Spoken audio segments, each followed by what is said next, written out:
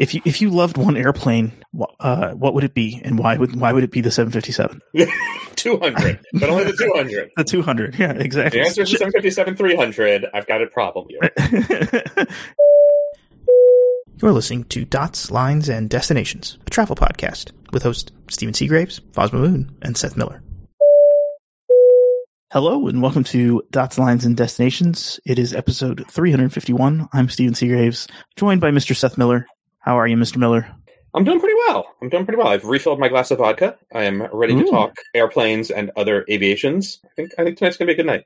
Ooh, fancy. You know, I did a mileage run to DC, and the first time I've eaten indoors was at a hotel bar. Did you go to Jaleo or no? I didn't have time. No, by the time I got in, it was late, and I didn't feel like dealing with it. So I just ate it down at the bar. But like some of the people that were at the bar, interestingly enough, reminded me a bit of you because they ordered like really nice rum. Okay. And it was not brown rum; it was white rum, I guess, or clear rum. Interesting. But they seem to enjoy it. So I am mostly surprised because I don't know of too many clear rums that are considered upscale. It was. I mean, the bartender recommended it, and they seem to enjoy it. So I'm just, I didn't catch the name. I'm not a big rum drinker, so yeah. Well, We'll have to go back. I'll have to go and, squat down at the bar there and find out. It's usually the reason they're dark like that is either the molasses or you end up aged in a barrel. So yeah. But you don't like dark liquors, though. I don't like whiskeys and scotches, but I love a good dark rum. Good dark rum. Yeah. That's where we differ, my friend. That's where we differ. My wife, too. It's fun because we'll go out to dinner and I'll order like an umbrella drink and she'll order a Manhattan. And inevitably, the bar back or the server brings it over. And if it's not the waiter who took our order, we'll put them down opposite. And when I'm feeling particularly punchy, I say something. That's funny. Yeah. It's sad also, but yeah, it's pretty fun. I'm not a Manhattan fan. Really? If I'm just going to have whiskey or bourbon, I'd rather have it on the rocks than in a Manhattan. But that's like, I'm weird like that, or as an old fashioned. Okay. So I'm a strange dude. And I forget what the differences are between them. There's vermouth in some of them. Yeah, vermouth is in the Manhattan. Okay, what's an old fashioned then? Old fashioned is bitters. It's just bitters. Just the bitters. Okay. Yeah. Because she does those too sometimes. So. Yeah, I like them, and a little bit of cherry or something. So yeah. Let's talk about American Airlines because that's like the elephant. That's the Dougie elephant in the room. Everybody's got an opinion. Do you? I think it's bad. I mean, let's talk about what it is. Yeah. I mean, you asked if I had an opinion. Are you channeling your inner Foz? American Airlines is bad? I don't know. All right, go through what it is. Right, it's contracted carriage changes, which is contracted carriage is the contract between passengers and the airline. That no one ever reads, and that doesn't matter. Like, I shouldn't say it doesn't matter. No one ever reads, but it matters greatly because it's covers all of the nuance, and when push comes to shove, that's going to be what gets enforced. But yeah, they. Late, I guess 2 weeks ago now, going into the weekend, they updated the document, and the changes are interesting to say the least. A lot of it, some of it, it's hard for me to get worked up about. Some of it, I do think is a problem. And what's, I think JT Gentner had the initial report on it, and let's see if I got the tab still open here. I do. Among other things, American is basically saying, it's not our fault when we cancel a flight. If you're delayed more than 4 hours, the only obligation we have is to refund any remaining ticket value, according to the involuntary refund policy. If there's a misconnection, we will no longer rebook on the next available flights with seats, but the next partner flight with seats. And if you're stranded with hotels associated with it, the only way the hotel will be covered by the airline is if you have written authorization or if it is booked directly by the airline rather than if you book your own. Yeah. So, understandably, this sounds bad for passengers, and people love nothing more. It's hard for me to tell if people love shitting on American or on United more, to be honest. It's like it's a sport, both of them, but here we are. I think what's interesting about it is the initial response was almost entirely outrage. Brett over at Cranky Flyer actually wrote a story saying this is a good thing, which was somewhat surprising to me. I know he used to, work in the airline and so has some interesting takes or different takes on that or understandings of how that stuff works. And I think the reality is somewhere in the middle, but I'm curious, now that I've said all of that, what are your initial thoughts? I think some of it is like overblown, right? I think some of it is like, that's not as big of a deal. I think the hotel stuff is weird, but I don't think it's like a huge deal, right? Like they need to have it needs to be a hotel that's on a list that they have, and they want to define that list. Now it's in the language of the contract of carriage. So I get that, right? It wasn't there before. They just you just needed to be an approved hotel. And then it didn't tell you what it was. So, I think that's fine. Some of the other stuff, the liability when we cancel or our partners cancel a flight or a route. This feels like something that's come about because of COVID and the ever-changing airline schedule landscape. And I don't know that I like it because I feel like they're trying to say, look, we're not really responsible if we're connecting you to a BA flight and BA says we're no longer flying that route. We're not going to help you out, even if you booked it through us. Right. Like if I'm booked Boston to London to Dubrovnik and they cancel the London Dubrovnik route, is American obligated to get me to Dubrovnik still? Yeah, exactly. And I think that's bad. I think it's bad for customers, right? I bought the ticket from you. You should help me out. Figure this shit show out, right? Yeah. And also, like, you know, this is always the whole airline thing. Well, we'll give you your money back. Great. Yeah. But I bought this ticket 3 months ago when prices were X and now prices are, 3X. Who's going to, like, you sort of offered me transportation, not the theory of maybe transportation if I still want to 3 months from now. Yeah. Yeah. And it turns out the reality is what they offered you is the theory of maybe. Yeah. And I think that kind of falls through to the whole 4-hour, delay or, cancellation for 4 hours or more. Yeah. And the refunding of the remaining ticket value. Okay. So now I'm stuck somewhere but you're going to refund me that remainder of the ticket? Which is almost always going to be not enough to, right? There's no more trip in vain, essentially. Exactly. Right. Exactly. Imagine we got all the way to Guam after our debacle in Kwajalein. And they're like, oh, we'll give you back 35% of the ticket because that's the way they amortized out the cost. But you're stuck here. Yeah. Yeah, exactly. So good luck finding a one-way ticket home. Yeah. And then you're, with the 35% that they gave you or trying to get to your final destination. Let's say you don't even want to go home. You just want to get to your final destination. I mean, now you're really screwed. Yeah. I think that stuff I think for most people, they're never going to see that problem, right? Like the general public may never understand or care. But when it does happen to them, they're going to be pissed off. Yeah. So what's interesting about it to me is Brett's comment of, and this was echoed by a couple other people on Twitter also more quietly, as sort of, okay, yeah, this seems really bad, but the reality is this is what American was already doing. Mm. So doesn't it make more sense to have the policy match what American was already doing? And I get where they're coming from there, but like, shouldn't their policy also not be shitty? Yeah. What do they mean by that? Where they were already doing this, where they refund the remainder of the ticket? Is that kind of like the point? Yeah, I mean, I think if we can't get you where you're going, again, maybe more due to COVID than anything else because the rebookings weren't possible. But like, if it turns out the route doesn't exist anymore, we're just refunding you. Yeah. It's involuntary, we get it, but like that's our obligation. Goodbye.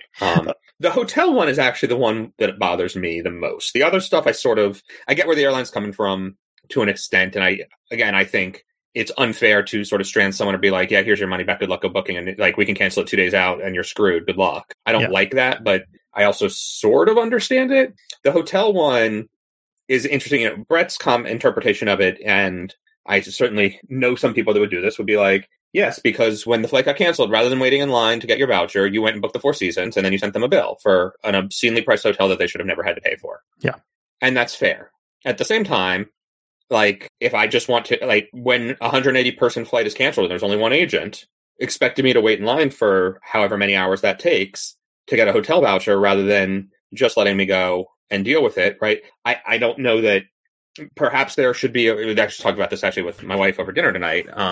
My comment was like, what if they used all this fancy technology they had, and when you called into the 800 number and it recognizes that it's me calling because they know my phone number for my Advantage account, It says, hey, the current queue is 3 hours because you have shit status with us. But maybe we see your flight was canceled. We'll bump you to the top of the line. And so, and then someone on the phone is actually authorized to say, yes, we see your flight is canceled. We'll work on rebooking you. In the meantime, go get a hotel up to X dollars. Is there anything available like that in the area? Right? Like, I feel like there's some sort of happy medium that would actually solve this. And apparently Americans doing something with emailing vouchers for hotels in some cases. I will say when I recently had my flight canceled on July 4th weekend, they definitely were not doing that even for the people who were entitled to hotels, which they say I wasn't. My travel insurance covered everything, but whatever. But even better than that, wouldn't it be great if they said, "Oh, by the way, there's a Sheraton that's 2 blocks down from the airport. Yes, we can book your room there. We can get you a voucher there, or whatever. Let me email you a voucher real quick so that you can check into that hotel. I'm going to email you the confirmation code, and it's already covered. Like, there is a way to do that. There's been some companies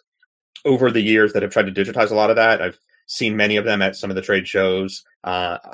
American, I think, some of the airlines have even sort of started doing something. United had a partnership with one of them for a while. There's some really good options there, but it requires that the airlines actually do it. And I think one of the big challenges, it means that they end up actually spending the money versus sort of fighting over it. It's cheaper for them to have one person sort of slow roll it and fight over it and not pay it in some ways. Yeah, I mean, and I think that's the thing too. Like so I've had that experience with United. I mean, let's shit on both during this episode. So I was at Dulles and there was a bunch of mechanical cancellations, delays, and it was late. It was like 10:30, 11 o'clock at night. I knew there was no way I was leaving that night.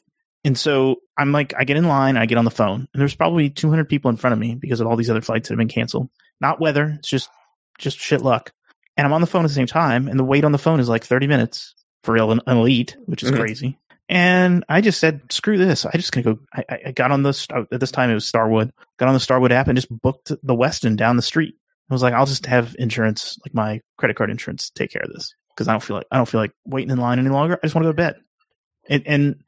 So to your point, like, wouldn't it have been much easier for United, even in the app, right? United's app's far and away better than American's, I think. Yeah.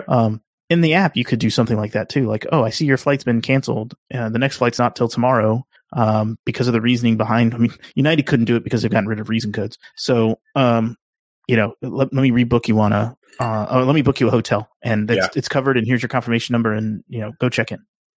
Yeah, I will say, in some ways, it's shenanigans like this that drive me towards just getting either an annual travel insurance policy or just going to my credit card insurance. Yeah. The caveat being that they often won't cover if it's the airline's fault. So like the example you described, it wasn't whether it was like the airline canceled the flight. Typically would not cover my hotels, but if it's weather related, it will. Because they assume, the insurance company assumes that if it's the airline's fault, the airline is going to cover it. Yep. So, I mean, I think you're right. In that case, I ended up paying the $90 or whatever it was for the hotel, and I was just like, whatever, I don't care. I just want to go to bed. Well, right, and that's the thing. It's like you can send the email and you can be like, "Hey, you guys did this stupid. Are you sure you don't want to take care of me?" Yeah.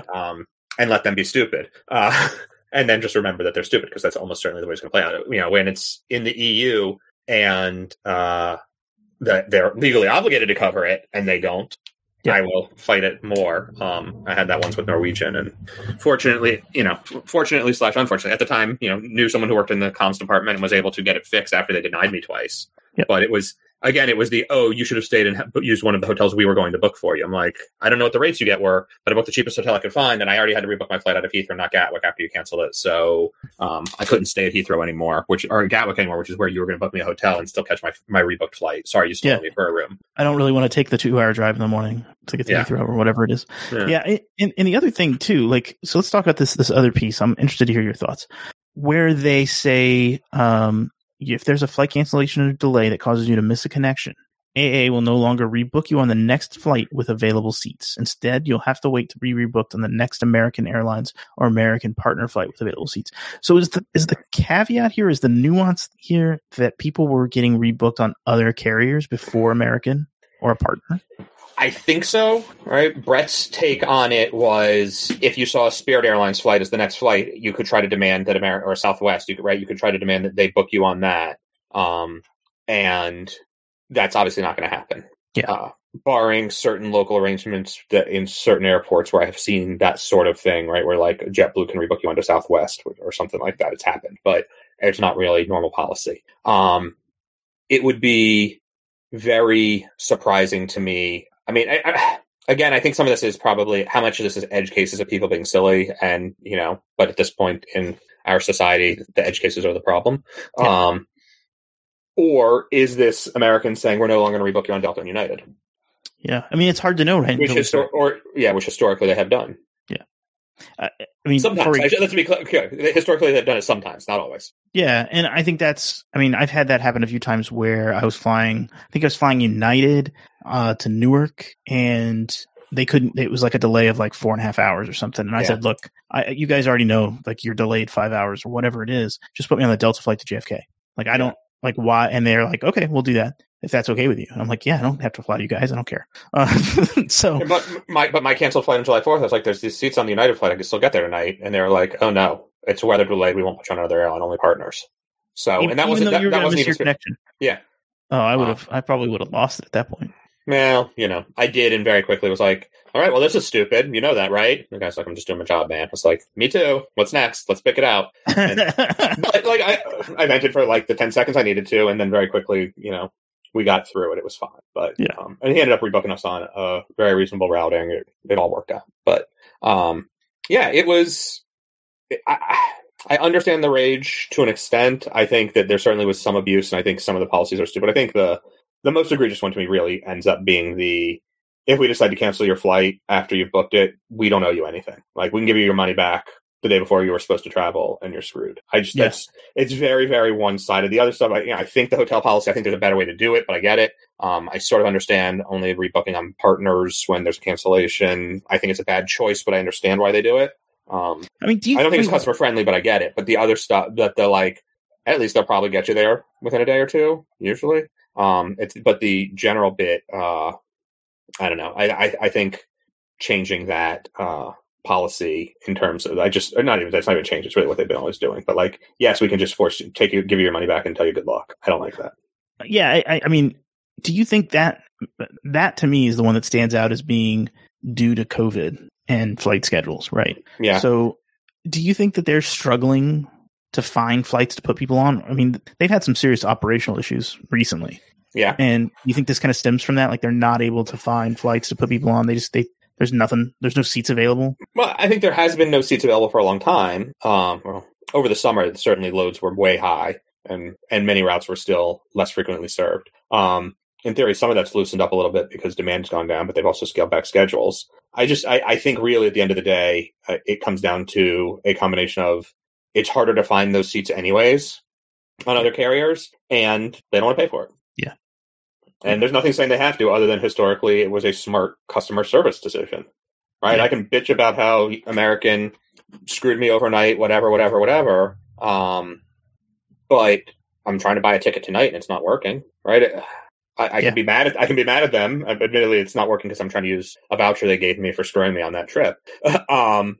But yeah, I'm trying to buy a ticket using a credit voucher, and it won't go through it. And they're telling me it's because I had seats assigned, which is perhaps the funniest explanation I've ever heard.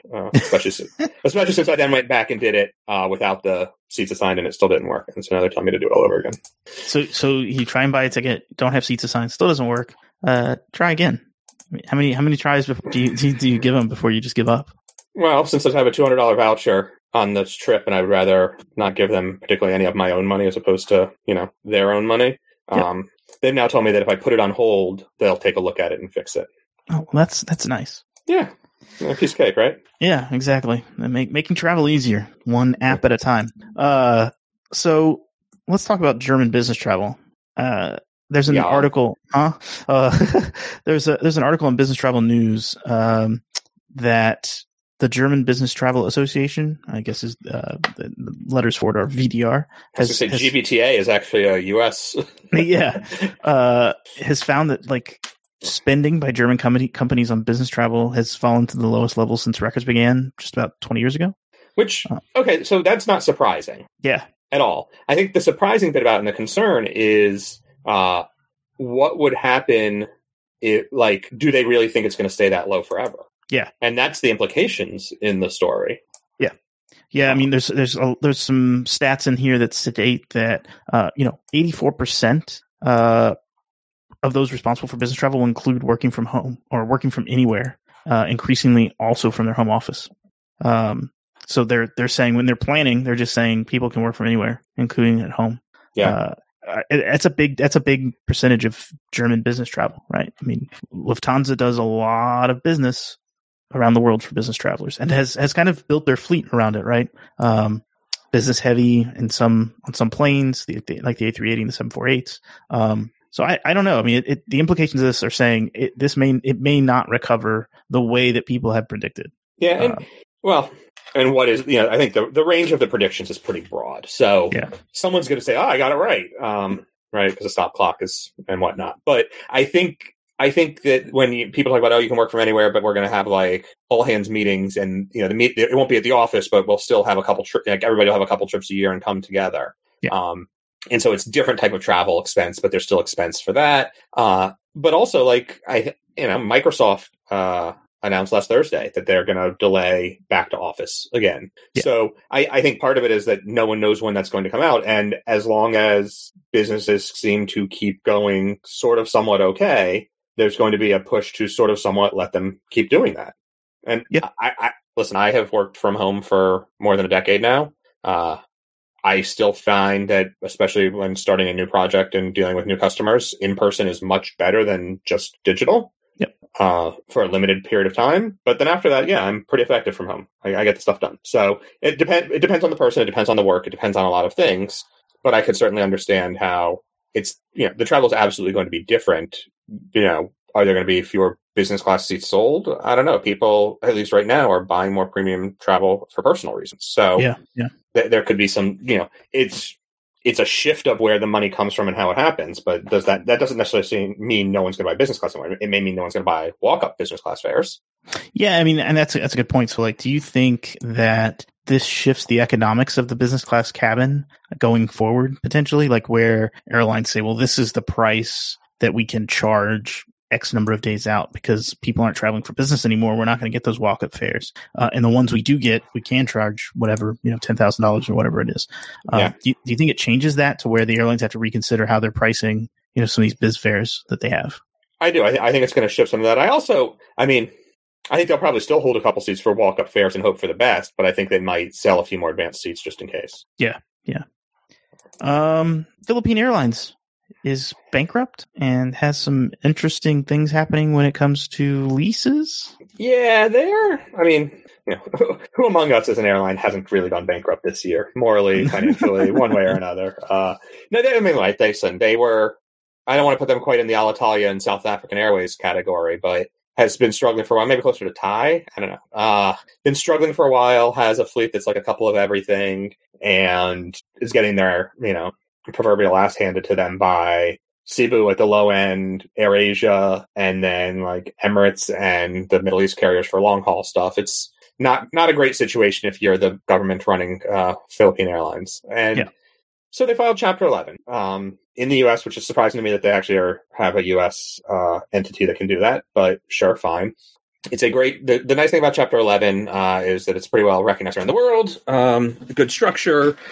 What they're trying to do with it is they went in with a what's called a prepackaged bankruptcy. So rather than sort of, and there's always some level of that, right? Typically, as a company, you talk to your debtors, your creditors, the company you owe money to, you're the debtor, a little bit in advance. You're like, hey guys, this isn't working. Can we work things out? Yeah. Can we adjust the schedules? No? Okay, well, we're going to have to our debts now outweigh our assets. We're going to go in and try to get this all refinanced under, the auspices of the court. One of the interesting things is they actually went into it with sort of all the financing sorted out. They got commitments from the banks to give them new money. They spoke to most of the creditors and explained, who they're going to give, sort of try to get the debt erased from. They want to save $2 billion. I don't know if that's annual or total, but $2 billion it's got to be total, right? In leasing fees. I think so, yeah. I can't imagine they're doing $2 billion a year just in aircraft leases, but it's just the number of planes isn't high enough for that. But what's interesting about it to me is when you look at, okay, fine, wiping off $2 billion in obligations for aircraft leases is a big number. Going into it, the aircraft lessors want it to be discharged through Chapter 11, not just through a willing forgiveness. Fine. I sort of get all of that. But then you start looking at what they're rejecting in terms of leases. And I sort of mentioned earlier, they have a couple of everything, right, in their fleet. And that's hard to manage in some ways because you'd think maybe they'll do the LATAM play and just get rid of, I think LATAM got rid of its 350s, right? Doubling down on being a 787 operator, maybe some 777s too, right? Most of the time when airlines do this sort of thing and sort of reorganize their fleet, they consolidate to just one or two fleet types. Yep. That's not what happened here. And I don't understand it at all. Right? So they operate Fine. Narrow bodies, they're 320 family operator. They got 320s, 321s, 321 NEAs. They're picking and choosing what they're going to reject there based on just sort of total seats they need and where they need the planes. Fine. That sort of makes sense to me. But they also have 330s, 350s, and 777s. Mm-hmm. And they have few enough that they could sort of just get rid of the 350s or just get rid of the 777s or just get rid of the 330s. And I acknowledge that each of those planes sort of has a different purpose and a different role. Yep. But to get rid of half the 350s and half the 777s seems bizarre to me. And some of the 330s, I think. Like, they picked a couple of each rather than, like, cutting out one fleet and trying to simplify operations. And I would have thought they would have gotten rid of the 330s completely, but yeah, the only thing I can think of is the way that they're configured, I believe, is more high-density regional operations. Oh, okay. As opposed to long haul for the 350s and the 777s. But, and right, like the 777s fly to Vancouver and to the US, I think, or they have LA. Okay, and are they connecting Vancouver to Vegas? I think maybe also, or have over the years. And they do San Francisco as well on a 777. Yeah, like those are routes that I don't think the 350-900. Well, maybe it can, but well, I mean, they do JFK. All right, on the 350. Wait, Philippines goes to JFK now? Yeah, or was before COVID. I didn't realize that. So I mean, and maybe that's a route that the 777 can't reach. I don't know. Or it's too big for, like, they can't sell enough seats on. I don't know. It's all weird to me that they're keeping the fleet mixed rather than simplifying. I wish them great success. I hope it works out in their favor. I'm confused. Alitalia believe it or not, is actually simplifying his fleet when it relaunches as ITA. They're getting rid of the 777s and focusing on the 330s for long haul, is what I've been led to believe. Yeah. I mean, so they're operating it tonight, or I mean, they operated this morning, I guess. Yeah. 1:10 in the morning, departure from JFK. 6:10 arrival in Manila. Wow. 16 hours. Seems like a long time on an airplane. Yes, it is. So yeah, I mean, I think they wanted to keep that route. I think they want to keep that route, right? Like it's kind of a. Is it just a prestige route, or is there money? I don't know. I would think there's some money there. I know a lot of people in the Northeast that are actually Filipino that are friends of mine. Yeah. I don't know how often they go back, but I think I know they're willing to pay a premium for the nonstop flight rather than taking the Emirates sit and coach and just deal. Exactly. I mean, I don't know. I mean, maybe they would have been better off just dropping the 777s. Or the 350s, or drop the 777s and switch to 350-1000s. I don't know, for capacity, not range. But the whole thing is a little weird to me. I obviously don't run airlines and don't have all the data they're working with, but that caught my eye as a particularly strange way to simplify the operation. Yeah, I mean, it definitely is. Definitely. So let's talk about Billy Bishop. He's back. Toronto's tiny airport. Mr. Porter returned to the skies. Domestically or internationally as well? Domestic so far. International starts next week. Based on sort of, but Canada actually opened its borders up a decent amount last week for some better arrivals by air as well, if I remember the dates correctly. So it's all sort of starting to come together. But I think Porter just really wanted to start slow, and then did it just sort of doing its. I think they're basically doing the Toronto, Montreal, Ottawa triangle. Yep. Maybe Thunder Bay. But they're starting slow. They're getting ramped back up. Not surprisingly, Air Canada also just happened to decide that maybe they'll start Q400s back to Billy Bishop the same day. What were the odds? Yeah. What is Canada? So can Canadians enter the United States, or is the United States still closed? We're still pretty closed. Okay. Although I think now you can fly in but not cross the land border, maybe? Yeah, there's some weird rules around that stuff, yeah. I remember someone saying that they now have to fly in, like, to get from Toronto to Buffalo to do something. They had to, like, fly across and connect and be stupid about it because they couldn't drive anymore. without like serious quarantine or something like that. It was a weird situation. Yeah. EasyJet. There's some news around them. Tell me what the story is there. Apparently someone tried to buy them. Really? Most of the rumors say it was Wizz Air, which I sort of can actually understand. Wizz Air's heavy further east into Europe and even down into the Middle East now.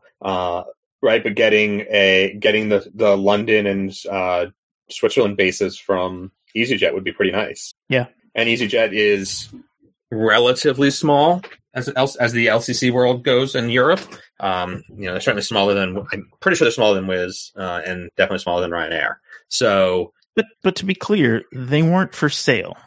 Yeah, but does that really matter? Are you for sale, Stephen? No. How much would it take? Quite a bit. See, so you are for sale. The number would have to be right. I'm just saying, $1 million for one night. Anyway, indecent proposal for those of you who don't know what I'm talking about. Anyway, I think that there is something to be said at some point where everybody's for sale if the price is right. But in response, Wizz Air, or no one's naming Wizz Air officially, right? EasyJet won't say who it was. Everybody, with sources close to the story, says it was Wizz. But it's interesting to me that this came out when they were like, nope, we are actually going to go ahead and get money on the open market with an offering.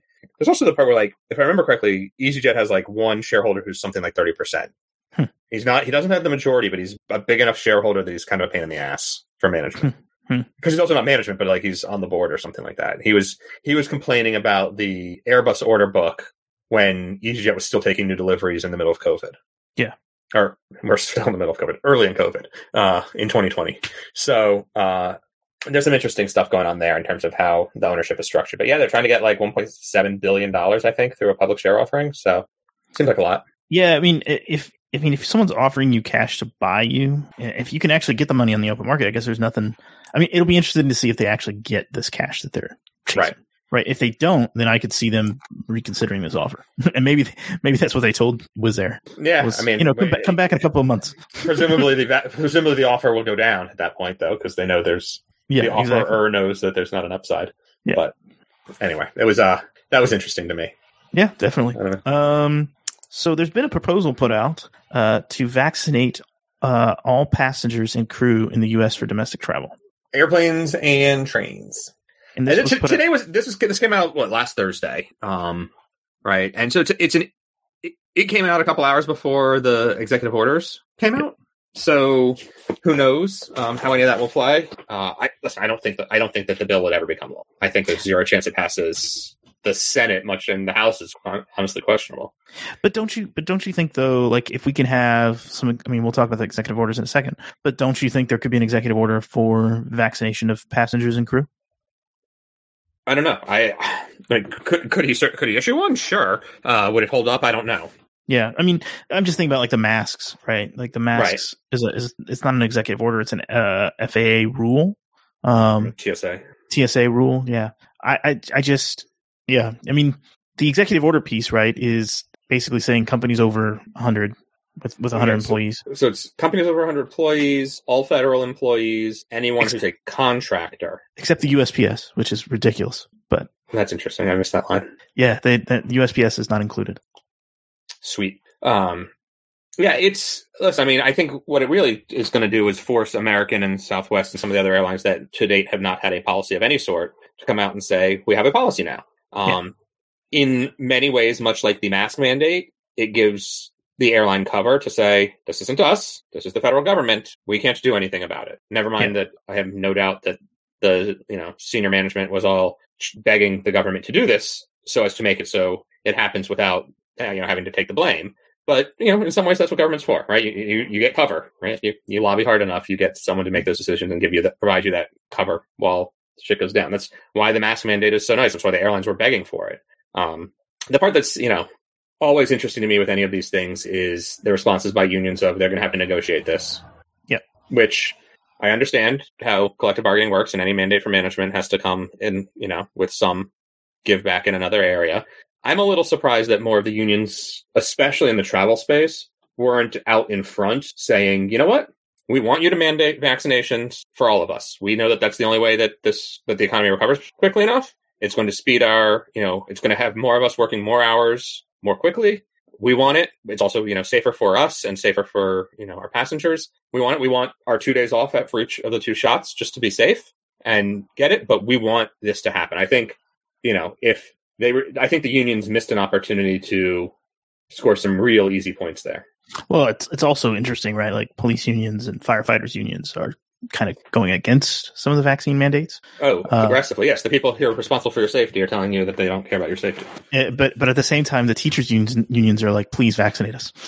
Well, there are some teachers unions that are trying to negotiate it too. But I think, here's the thing, I think all of them want to be vaccinated, but there's a challenge of how do they, can they extract something from management for it? And I get it. I have long ago a good friend that was actually an airline union negotiator, as an attorney, and talked to him about some of this stuff, probably 10, 15 years ago at this point. And he kept coming back to, it doesn't matter what the it is. Every single time anything happens, there's got to be a compromise. You've got, if you give up anything without that, it's a loss for the union and you're never going to get it back. I understand that. I'm not sure vaccination is the hill you die on there. Yeah. Terrible choice of words. Sorry.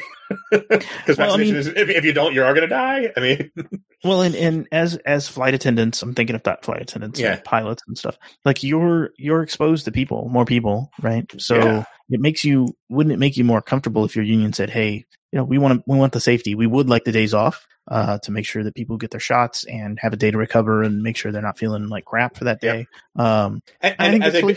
And as a business who's responsible for the safety of your passengers, you want us to not have flu-like symptoms or suddenly be incredibly drowsy sitting on the jump seat. Yeah, exactly. I mean, I just think back some people had no impact at all. My adverse reaction was exactly 24 hours after the shot. I went from up and about and talking and having a great day to dead, asleep, exhausted, couldn't move. And then 12 hours later was back to my jovial self once again. The fact that it was 3 a.m. did not seem to bother my brain. So it wasn't the sort of thing you would know you were going to be tired and call out sick. It could hit you that quickly of needing to take some time.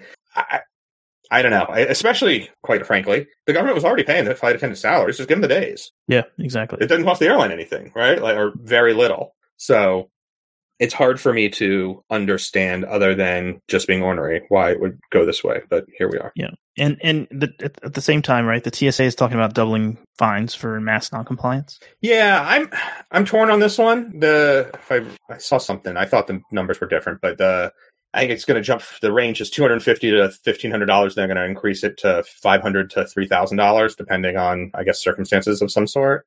Yeah.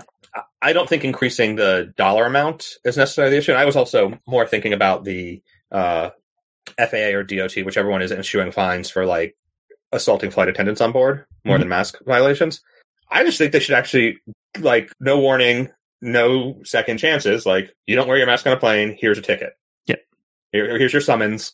Feel free to appeal it to the DOT or the TSA or whatever organization's inspector general or however that goes, their administrative court.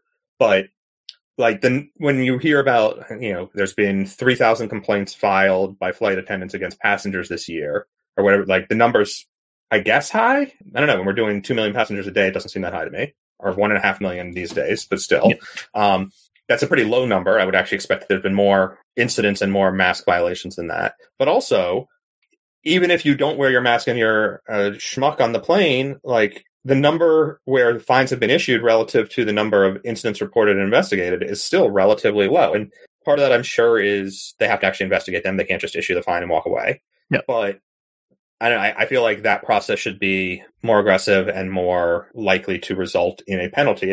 This is sort of everybody speeds because only 1 in 1,000 get caught. If there were speed cameras everywhere and you knew you were just going to get a ticket and it would show up in your mail, like in some countries in Europe, people don't speed as much there because they know that there's going to be a problem. If you knew that not wearing a mask on a plane was going to cost you $500, you'd probably just wear the mask. Yeah. But even knowing it might cost you $500, but odds are you're not going to get caught or not get the fine if you do get caught and have the fight, I think empowers more people to just not do it. So. Yep. And it's not that I want flight attendants to have to become police officers or anything like that, but at this point, enforcement of any sort, they are, right? That's what they spend most of their day doing. So yeah. We had a couple announcements on one of my flights. It must cover your nose and mouth. So, and I'm wondering, was it covering just their mouth? I didn't get up and look around, but anyway, I think that's a show. Anything else you wanted to chat about? No, I think that's pretty good. Yeah, I think we're going to talk a little bit about CRAF in Afghanistan and commercial ops coming back in Kabul, and then probably a little bit about Dorkfest. So that's for our Patreon subscribers, and that'll come up shortly. If you're not a Patreon subscriber, you can go to patreon.com and look for Dots, Lines, and Destinations and become a supporter there and hear the extra content.